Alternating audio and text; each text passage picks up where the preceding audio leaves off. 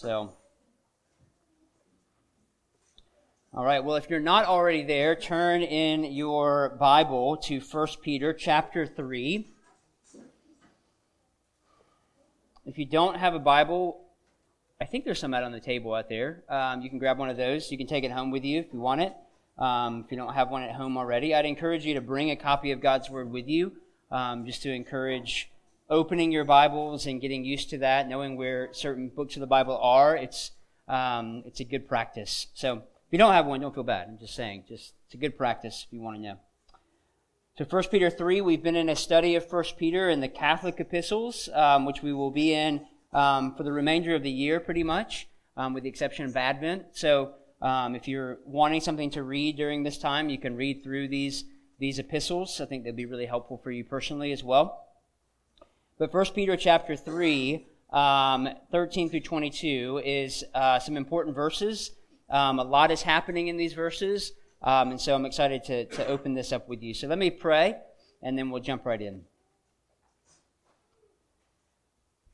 Father in heaven, I'm encouraged by the words in Isaiah that talks about the dawn, and how some do not have a dawn. Some do not have a dawn that they can look to with hope. And so I'm thankful that we together as a body of believers can look to the dawn, that we can look to the horizon, that we can look to the hills and know that our help is coming, the help that comes from you, O Lord. And so, God, I pray that again this morning and during this time that you would remind us of this great truth. And we pray all of this in Christ's name. Amen. So one of the patterns that we see in Peter's letter is his rehearsing of the gospel with his readers. He never strays far from the gospel message, the explicit gospel message. Everything he says is grounded in the truth and relevancy of the gospel. He doesn't go far in his letter before coming back to the gospel. So he'll say a few things and then he'll come back and say, this is why you do these certain things. It's because of the truth and relevancy of the gospel. He always wants his readers to be conscious of what God has done for them in Christ, and then to live that out in their own lives. So chapter 1, the gospel reminder was, you were ransomed with the precious blood of Christ. He was raised from the dead so that your faith and hope are in God. And then chapter 2, he reminds them of the gospel again. He himself, that is Christ, bore our sins in his body on the tree, that we might die to sin and live to righteousness. By his wounds you have been healed. Well, chapter 3 is no different. Peter comes again to this gospel reminder to his readers. So we're going to look at this text in three ways, or looking at three things from this text, because Peter is still talking about suffering here, and he will continue to talk about suffering into chapter 4. So the first point is how to think about suffering as a believer. Peter's writing to Christians. 2, how to respond to suffering as a believer. And then 3, how Jesus helps us in our suffering. So how to think about suffering as a believer, how to respond to suffering as a believer, and how Jesus helps us in our suffering.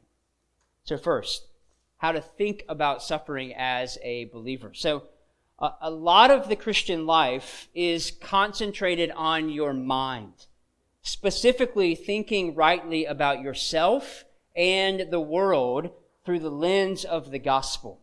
So this is how the Bible says we are to think rightly, and that is through the lens of the gospel. So before Christ, if you are a Christian, before Christ, you thought one way.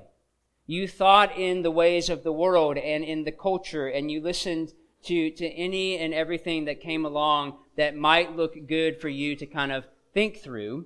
But now after Christ, you think another way. You think according to the gospel. But it's a constant battle to do that now, isn't it?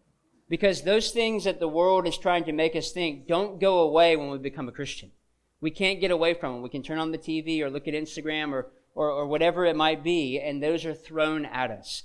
Think this way about this thing. That's what the world tells us. So this is why there are reminders in Scripture that tell you to renew your minds in Ephesians chapter 4. And then Paul says in Romans 12, verse 2, do not be conformed to this world, but be transformed. How? By the renewal of your mind.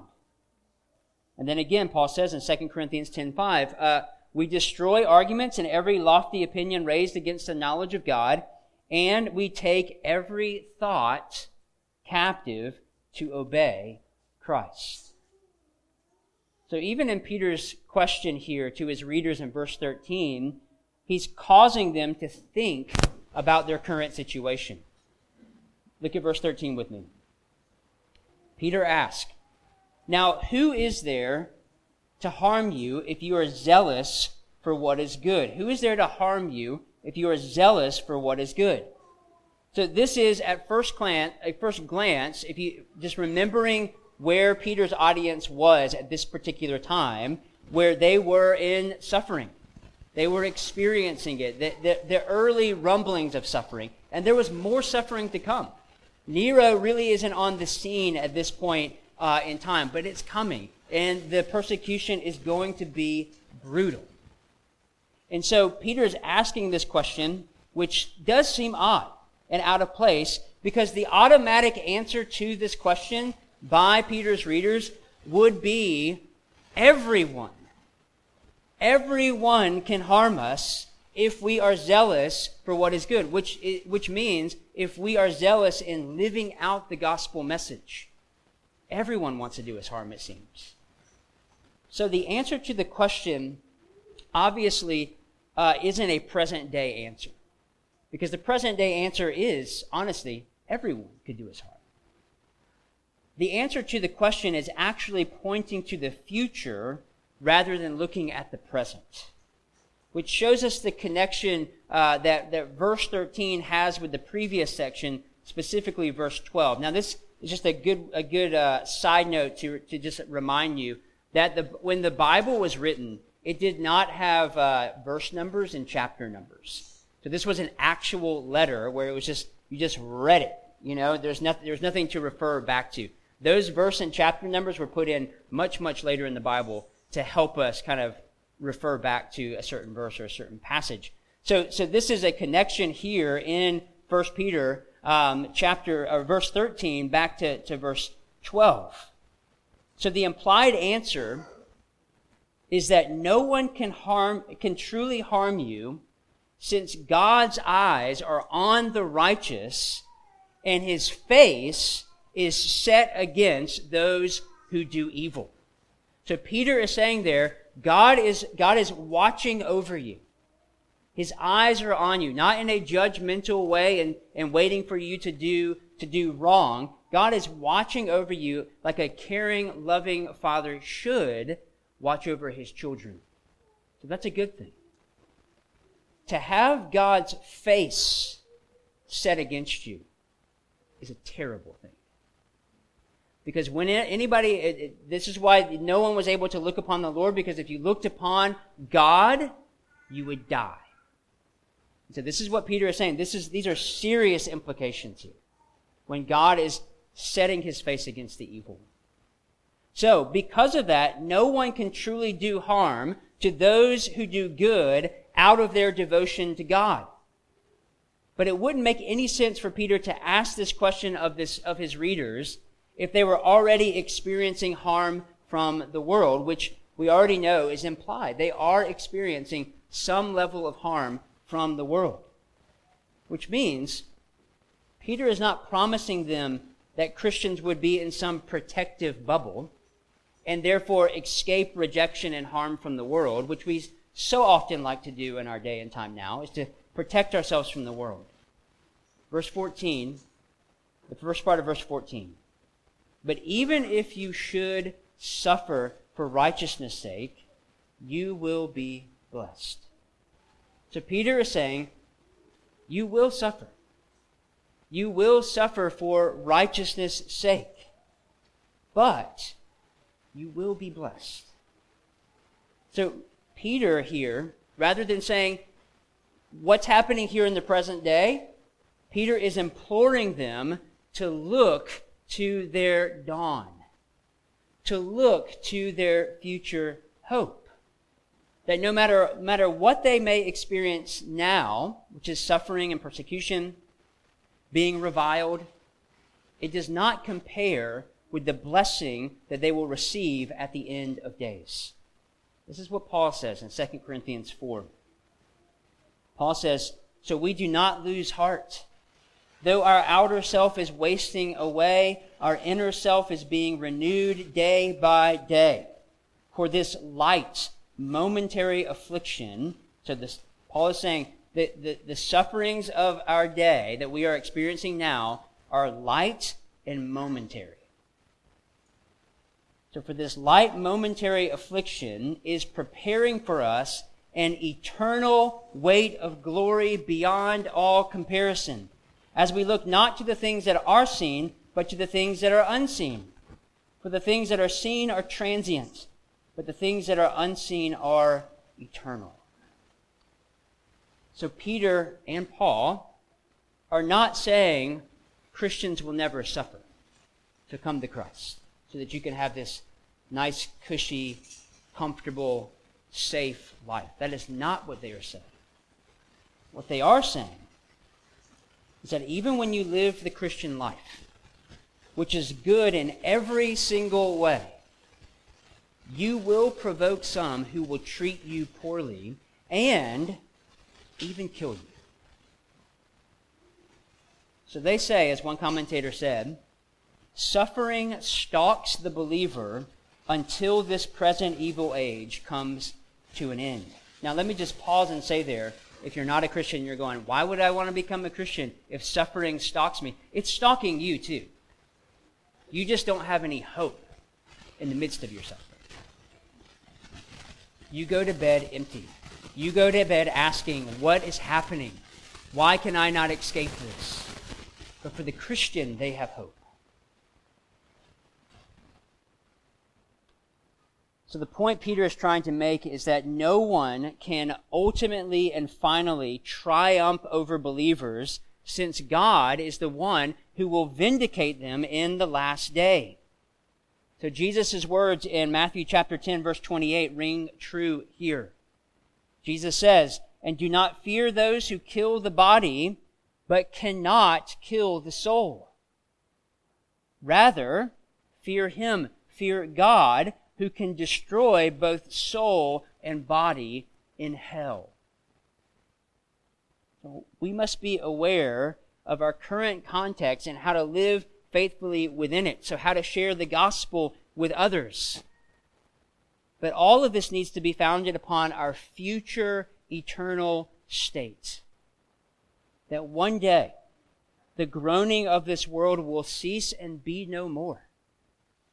And what's left will be only the glory of God. Jesus says in John 16:33, "I have told you these things so that in me you may have peace.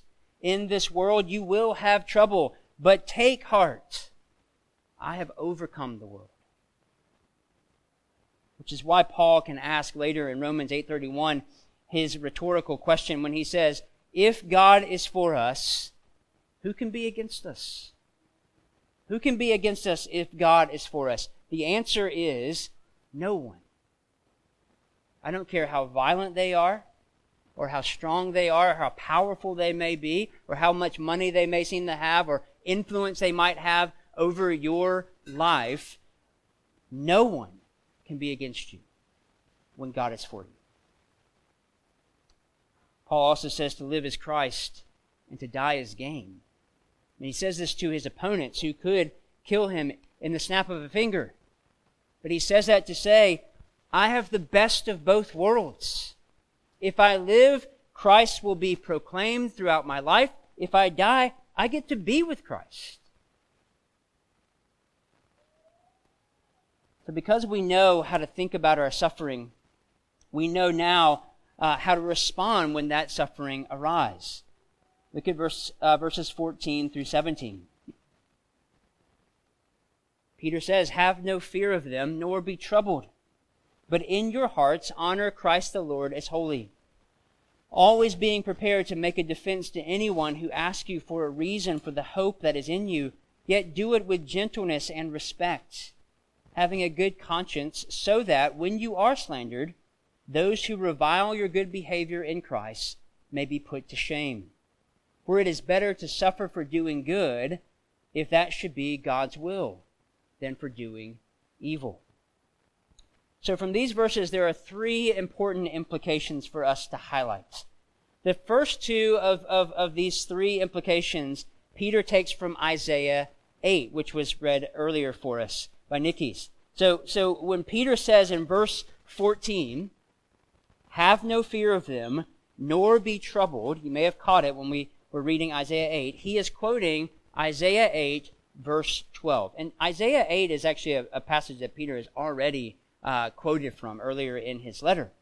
But by using this passage from Isaiah, he reminds his readers that they are not the first of God's people to experience outside threat. This is not unusual for the people of God. This has been happening. And it's also a way in which he's writing to mainly Gentiles here, not Jewish people. So Gentiles who don't really know or did not grow up understanding the history of the Jewish people, of God's people. So Peter is taking this as another opportunity to say, you are connected to these people as well. These people, Israel, are your people as well. So just to give you some context to Isaiah 8, the southern kingdom of Judah, God's kingdom was split in two. So you have the southern kingdom of Judah was now being threatened by the northern kingdoms of Israel and Aram. So and these two countries were coming against the nation of Judah, and they were threatening to remove their king, King Ahaz, and essentially take over, to destroy the kingdom that existed, and to take over and put a new king in his stead. So needless to say, this threat of war and destruction filled Ahaz and Judah with terror.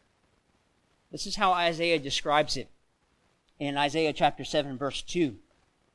He says, when the house of David, Judah, was told, Syria is in league with Ephraim, the two kingdoms are coming against you, the heart of Ahaz and the heart of his people shook as the trees of the forest shake before the wind. This was a terrifying situation before them.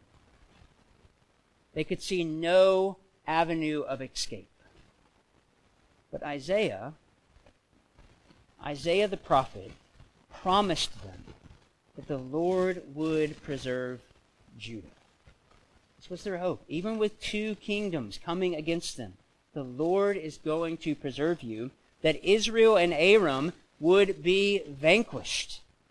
They would be the ones destroyed, and that the Lord would provide a sign to demonstrate the faithfulness of his word. So Isaiah 8, verse 13. But the Lord of hosts, him you shall honor as holy. Let him be your fear, and I love this, and let him be your dread. You're fearing these people. You're dreading this destruction that's coming from the outside. You need to flip that and let God be who you fear, and let God be who you dread. So in Judah and Ahaz, their response was to be trusting in this promise. Trusting in the Lord's promise. So when Peter says to the elect exiles in 1 Peter chapter 3 of his letter, have no fear of them, nor be troubled by them, quoting Isaiah 8:13, he is saying that just as Judah didn't need to fear their enemies, the threats of its enemies, nor do you.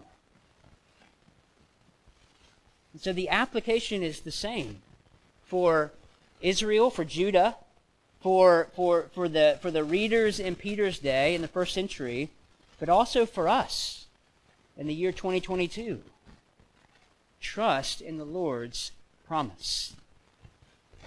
So this is important to understand, since within our own country, in the United States, persecution and hostility towards Christians is pretty rare. I would say pretty soft, mainly. But that doesn't mean it's non-existent or that it never will happen. I think we're drawing closer and closer to the day that it probably will be more prevalent. So when suffering comes to you, Christian, don't be surprised. Peter says it like this in chapter 4 of his letter that we'll get to in a couple of weeks. He says, "Beloved, do not be surprised at the fiery trial when it comes upon you to test you as though something strange were happening to you. But rejoice insofar as you share Christ's sufferings, that you may also rejoice and be glad when his glory is revealed. If you are insulted for the name of Christ, you are blessed, because the Spirit of glory and of God rests upon you." So this is a really encouraging word for us as well, because it reminds us that we have nothing to fear, that God is for us, and all we have to do is trust him. It really is that simple. So another example that I'm pretty sure that Peter drew from is his own experience that we find in Acts chapter 5. So after being beaten and then released from prison for preaching the gospel, the apostles, Peter being one of them, reacted this way in Acts chapter 5. "And when they had called in the apostles, they beat them and charged them not to speak in the name of Jesus, and then let them go. Then they left the presence of the council to pretty much the most powerful men in all of the land. Then they left the presence of the council, rejoicing that they were counted worthy to suffer dishonor for the name of Christ." So they didn't go out saying, "Oh, woe is me," and cursing their accusers. They didn't go and try to fight them in court and say, "I'm going to get the best lawyer in the land, and we are going to sue these people." They didn't raise up an army to go against their enemies. Instead, they did something completely counter to the culture that they were in by rejoicing that they were counted worthy to suffer for the name of Christ. And then afterwards, Luke writes, "Every day in the temple and from house to house, they did not cease teaching and preaching that the Christ is Jesus." Remember, they were told not to do that. And then Luke says they didn't cease from doing that. So the apostles surely did not fear any intimidation. And if you remember, during this particular time, persecution was at a level high. This was just after the ascension. So people were suspicious, they felt threatened. And Christians were being killed and scattered almost daily. So the apostles did not fear any intimidation, nor should you and I. The second implication Peter gives from Isaiah 8 is in the first part of verse 15. It says, "But in your hearts honor Christ the Lord as holy." So instead of fear of those who do you harm, we are to honor Christ the Lord as holy in our hearts. So this is very similar to what Isaiah instructs Judah to do in Isaiah 8:13. "But the Lord of hosts, him you shall honor as holy." So Peter alters this verse a bit. I mean, not altering as far as like adding to it, but he is identifying Christ as the Lord, in which Isaiah is also pointing to as well. So again, Peter is resetting his readers' minds back to Jesus, which is what he'll get into in the last point here in just a second. So in these two implications, Peter is trying to get his readers to wrap their mind around their position via Christ. They have nothing to fear, not because they have a bigger army, or because they're smarter, or they have the Constitution on their side and the government officials.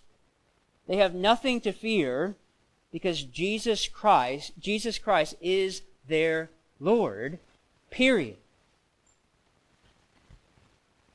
So the final implication of all of these builds off of the first two. And that is when you begin to live in a fearless way toward the world, you're setting Christ as the hope in your heart, even when you're slandered or persecuted, all of this will draw attention to you. And Peter says, when that attention is drawn and when people respond according to what is happening in your heart, you must be ready to give an answer to this. Because what they're seeing when you live this way is hope. They're seeing hope. So the rest of verse 15 says this. Look there with me. Is it up there? Oh yeah, it is. I didn't even know that. Okay. I see eyes going up there. So the rest of verse 15 says, always being prepared to make a defense to anyone who asks you for a reason for the hope that is in you, yet do it with gentleness and respect. So 2 questions this verse provokes. One, if you are a Christian, can others visibly see your hope in Christ? The second question it provokes, if they can, are you then prepared to tell them about this hope that you have? So first, let me just deal with the first question. Can others see your hope in Christ? So Peter is saying that a natural outcome of living a life according to the gospel of Jesus Christ in the midst of a hostile culture will provoke questions. So, does your life look different enough that someone would ask you a question about it? Now this isn't difference for difference sake either. So this isn't you just going and getting yourself in trouble and saying something foolish on the internet. This isn't wearing a Christian t-shirt or a WWJD bracelet, which are making a comeback. Which means, what would Jesus do for those who are wearing those bracelets and you have no idea what it means? But this isn't the difference that we're talking about here. So doing those particular things, hoping that someone will ask you about, hey, what is that on your t-shirt? That might happen. But Peter is talking about here, this is a difference in living. This is a difference in speaking. That your life bears witness to this hope that is changing you from the inside out. So Peter has already given us some examples of this in chapter 2 when he addresses a Christian slave's relationship to his unbelieving master, or a Christian wife's relationship to her unbelieving husband. He says, this is how you are to live. This is what you are to say when you are in those situations. Now, these may be negative responses or positive responses that you get according to the way that you're living your life. So in a negative sense, this means that you may have someone approach you that just wants to argue concerning the hope that you have. By asking questions that challenge what you believe. If God is so good, why is there so much evil in the world? Tell me that, Christian. How do you hope in a God like that? And then you may have others who respond positively. Those are the ones we hope for, right? That truly want to know what it is that you have and how that hope explains the world. So you may have questions. They may have questions about creation or the reliability of the Bible or how Jesus is the only way to God. So the second question this provokes is, are you prepared to answer those types of questions when people ask about the hope that you have? So Peter uses this phrase, being prepared to make a defense, which is the Greek word apologia, which is where we get our English word apologetics from. So apologetics simply means giving a reason or a defense for the Christian faith. So let me just be clear and say that, just in case you're checking out, that Peter is not necessarily speaking about formal situations here. I think we see professional apologetics on YouTube or whatever, and they can hold their own in front of a crowd at Harvard or Princeton or Yale, and we think, man, that is impressive, and I am so thankful they're doing that, but I could never do that. Let me just say that Peter is not necessarily talking about those sorts of apologetic interactions. Some of you might have opportunity to do that. Some of you may be more skilled than others at that, and praise be to God. And I hope that you use your gifts in that way. But for Peter is actually speaking about the casual conversations that you have with your neighbors, that you have with your coworkers or your classmates or your unbelieving spouse or your unbelieving children as you live day in and day out, even in the midst of suffering and possible persecution and amidst a hostile culture towards Christianity, as you live this way day in and day out with your hope set on Christ. So Peter assumed that believers had some intellectual grounds for believing the gospel. You did not become a Christian in the first century thoughtlessly. That was something that you thought through heavily, because you were about to lose a lot. So Peter assumed that his crowd had intellectual grounds for believing the gospel and therefore could defend it if someone were to ask. So do you know how to give a defense for your Christian faith? If someone were to ask you, what is the hope that you have? How would you respond? Now, let me just say, they probably won't ask the question as specifically as that. It will probably be more like, why do you choose to work less hours when you could be making a ton of money to be home with your family early? Why don't you take that promotion? Or how are you so patient with that obnoxious, lazy coworker? How do you keep your cool when frustrating things happen? Why do you sit with the kid at lunch that no one else sits with? Why do you do that? Why are you so kind even to people who aren't kind back to you? Why are you not anxious about XYZ that is happening in the world that everyone else seems to be so anxious about? How are you so calm? How are you so patient? Or they could be more direct, with questions like, why do you believe that Jesus is the only way? Maybe they've overheard you say that. Or how can you believe in something like the virgin birth or the resurrection? That seems insane to me. How can God be real and still allow all of these terrible things to happen in the world? How do you know what the Bible says is true? Why do you believe it? Now, to answer some of these questions, you actually need to be doing the things that are mentioned here. And then next, you may want to answer those questions yourself before you actually get them from other people. So if you didn't already, I'd encourage you to kind of jot some of those things down and begin to kind of work your way through those things. It's a good practice to have. Why do I live this way? How does the gospel influence the way that I live my life now? How would I answer that question?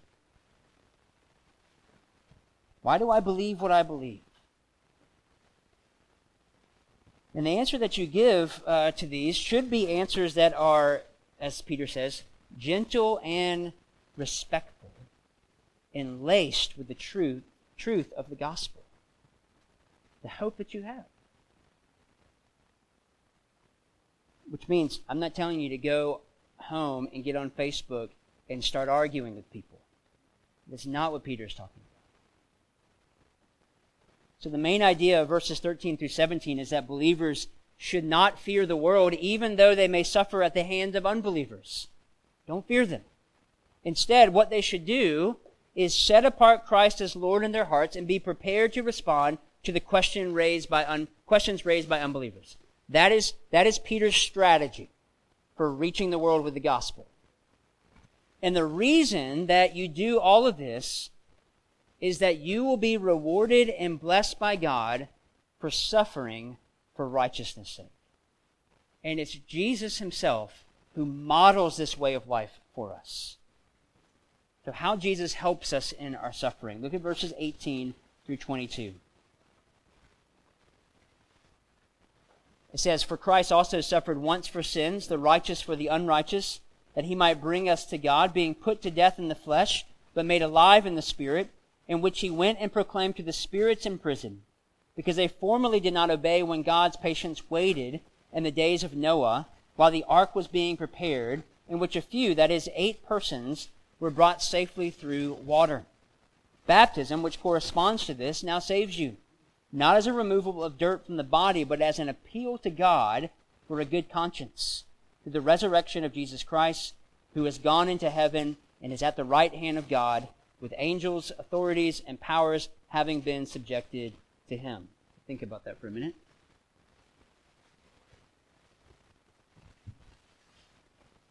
Because these verses are admittedly, and not only by me, but also by other very smart men and women who commentate on these verses as well.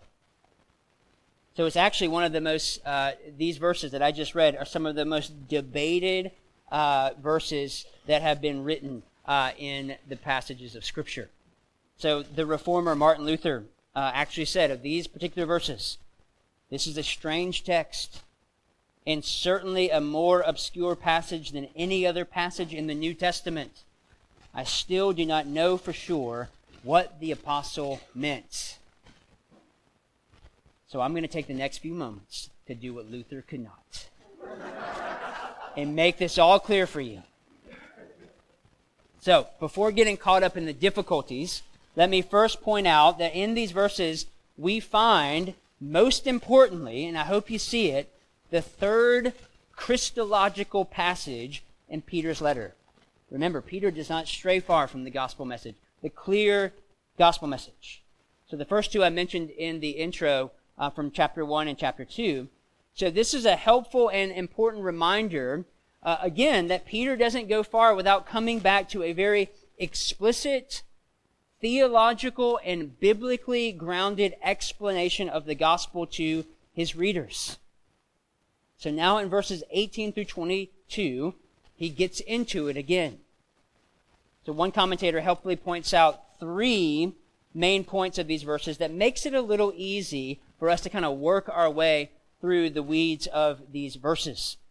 So first, in verse 18, Christ suffered for our sins to bring believers to God. So again, Peter reminding us of the substitutionary atonement of Christ, that Christ suffered, and you could put in there, Christ died. That is a way in which he suffered. He died for your sins to bring you to God. If that doesn't happen first, you don't come to God. So Peter makes sure that is clear. So he's providing the reason for his claim in verse 17, that it's better to suffer for doing good than for doing evil. Why? Why is it better for us to suffer for doing good? Well, it's because Christ suffered for doing good. Specifically highlighting the uniqueness of his sufferings, dying to bring you to God. He gave his life so that you could have life. He died so that you did not have to die for your sins. So Christ goes before us as our forerunner in suffering and as our example. And as Peter has already said in chapter 2, verse 21, we are to follow in his steps. That's how he calls us to live. The second implication we see here is in verses 18 through 19, where Peter says, by the power of the Holy Spirit, he was raised from the dead and proclaimed victory over demonic spirits. So there are various views of what is meant by Christ proclaiming to the spirits in prison, which I don't have time to delve into today. But for now, I am going to offer the majority view, which I think best explains that Christ's proclamation here that Peter is referring to is victory over evil angels. And there's a lot of passages in the Old Testament and the New Testament that back up this argument here. But I think this is a comfortable interpretation because Peter explains it even more in his second letter, chapter 2, verses 4 through 5. Peter says, "For if God did not spare angels when they sinned, but cast them into hell and committed them to chains of gloomy darkness to be kept until the judgment, if he did not spare the ancient world, but preserved Noah, a herald of righteousness, with 7 others when he brought a flood upon the world of the ungodly." And then you have in Jude's letter, verse 6, Jude's just one chapter, so it's just verse 6. Jude says, "And the angels who did not stay within their own position of authority, but left their proper dwelling, he has kept in eternal chains under gloomy darkness until the judgment of the great day." So it seems the best solution is that the verse proclaims Christ's victory over demonic spirits, evil angels, after his death and resurrection. And that's what Peter is referring back to here. Now, that's a sorry explanation for that. I could go into way more detail, but we won't do that today. But just trust me on that. I mean, Martin Luther didn't know, so. The third point arises in verse 22. Verse 22. And here we see that Christ is taking on this victorious posture by now being exalted on high and sitting at God's right hand and having subjected all powers to himself. In other places in Scripture, it says that he has made them his footstool. That he has the power over them.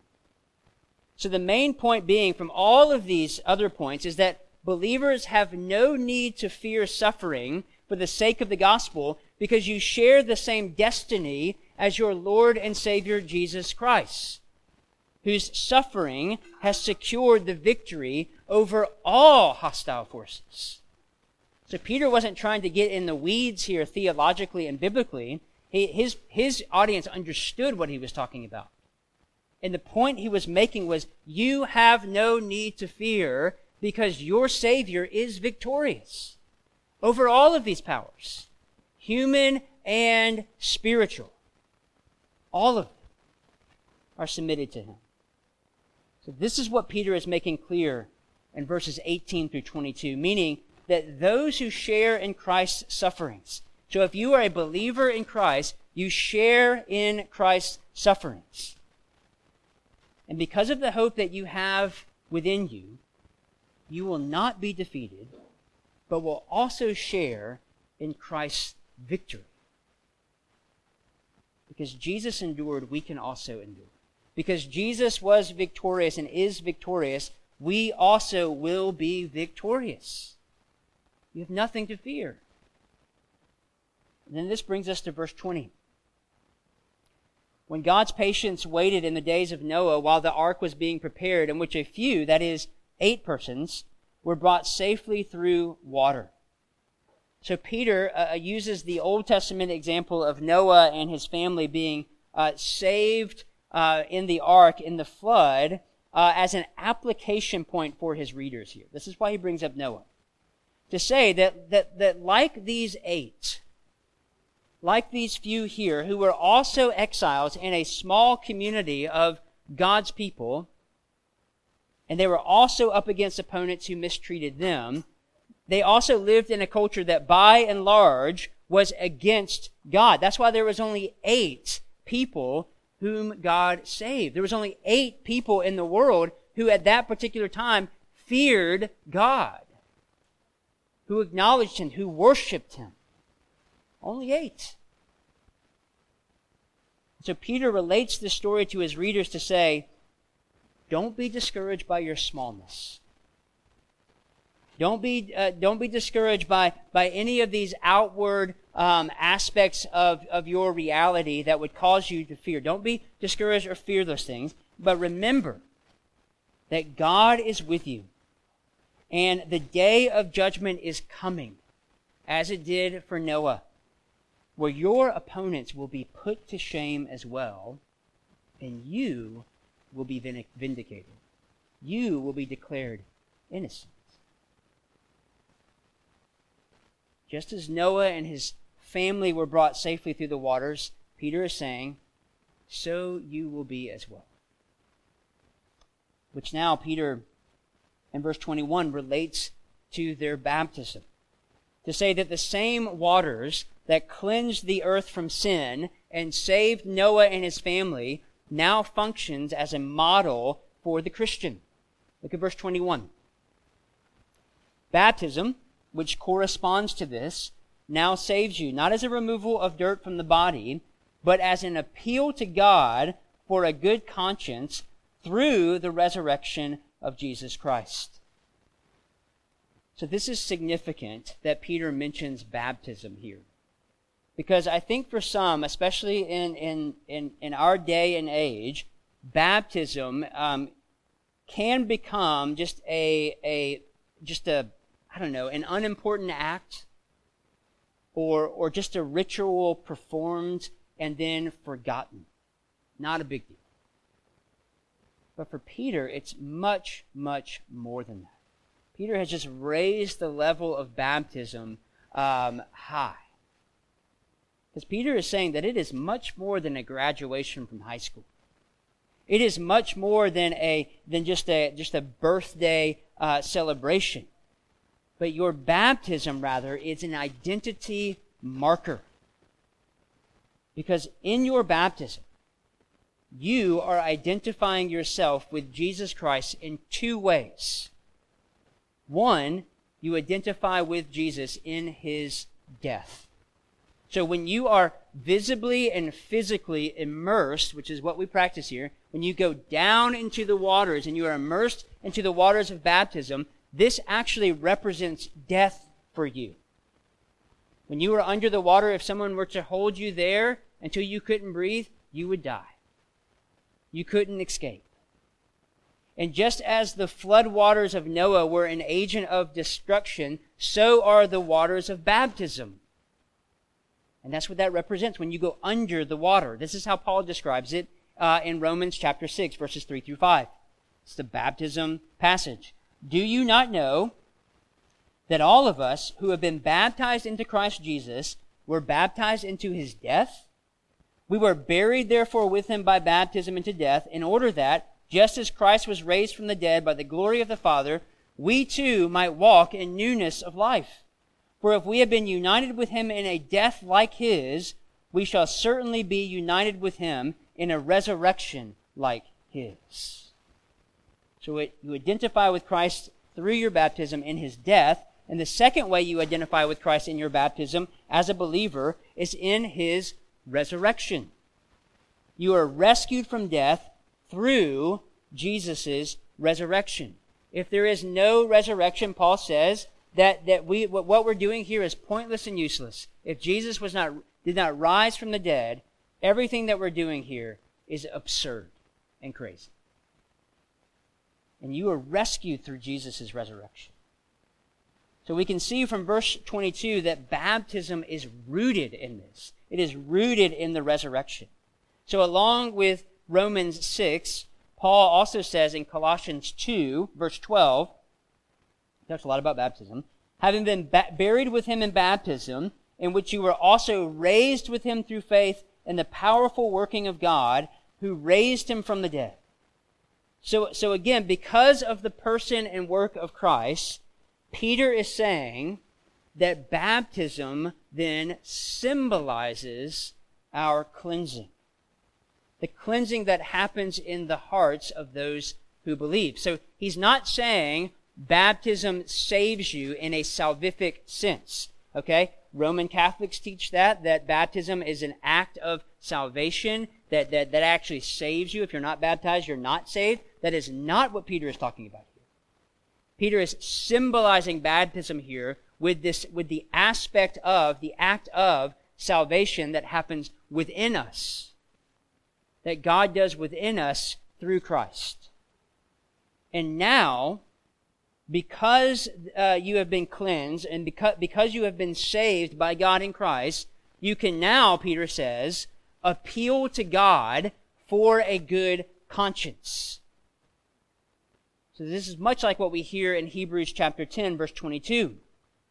The author of Hebrews says, "Let us draw near with a true heart in full assurance of faith, with our hearts sprinkled clean from an evil conscience and our bodies washed with pure water. So this is especially encouraging to Peter's readers and to us as we face our own opposition to the faith. Baptism is important, is what Peter is saying. Baptism is something that we can point back to. And this is why if somebody is, we find somebody who might be walking in sin and really struggling with certain things in their life, one of the things that I typically do will be to point back to their baptism and to say, what happened there? What does that symbolize for you? Is it just something that you were just doing a ritual and that it just made you feel good about yourself? What Peter is saying is that baptism reminds you that God has saved you, that you have died to the old self, and that you are now raised to walk in the newness of life because Christ is changing you and forming you because of his resurrection. That's what your baptism represents. And so now we can appeal to God. Now we have this pathway that is open to us to God. So that when you are slandered, when you are reviled, your good behavior, your right living, your good conscience that has been given to you by God in Christ will put those to shame who do that. Now, they may be put to shame right before you, and they recognize that they're wrong, and maybe they repent and they come to know Jesus through that shame that they experience. Or their shame will be revealed in the last days. At the judgment day of Christ, their shame will be laid before them. So it's no surprise that Peter would end this part of his letter reminding his readers that this only happens because of the resurrection.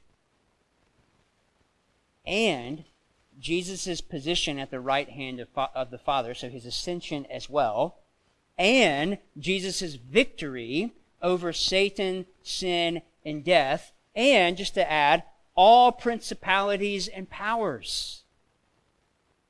To reiterate that because of Jesus' death and resurrection and his reigning position at the right hand of the Father, nothing in this world will separate the Christian from God.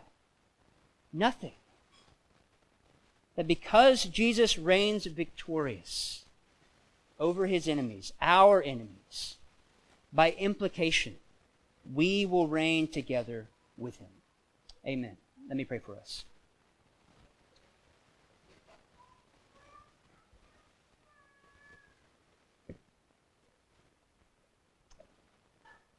Father in heaven, thank you that you remind us one of that great day that we will experience one day when Jesus comes to gather his bride back to himself. What a wonderful reminder that is from Peter, that the dawn is coming. The dawn is coming, that our hope that we have hoped for here on this earth will be secured at the appearing of Jesus our King. So God, help us to rest in that as your church, even when we face persecution, that we would not be discouraged, that we would not be downtrodden by those things, but that we would be encouraged because we know where our hope lies. It's not in what people think about us. It's not in how people treat us, but it's in how you see us as your righteous ones. God, I pray for my friends here who may not yet know you. I pray that today would be the day of salvation, that they would see, that they would find hope for their hopelessness in Christ alone today. And we pray all of these things in the mighty name of our King Jesus. Amen.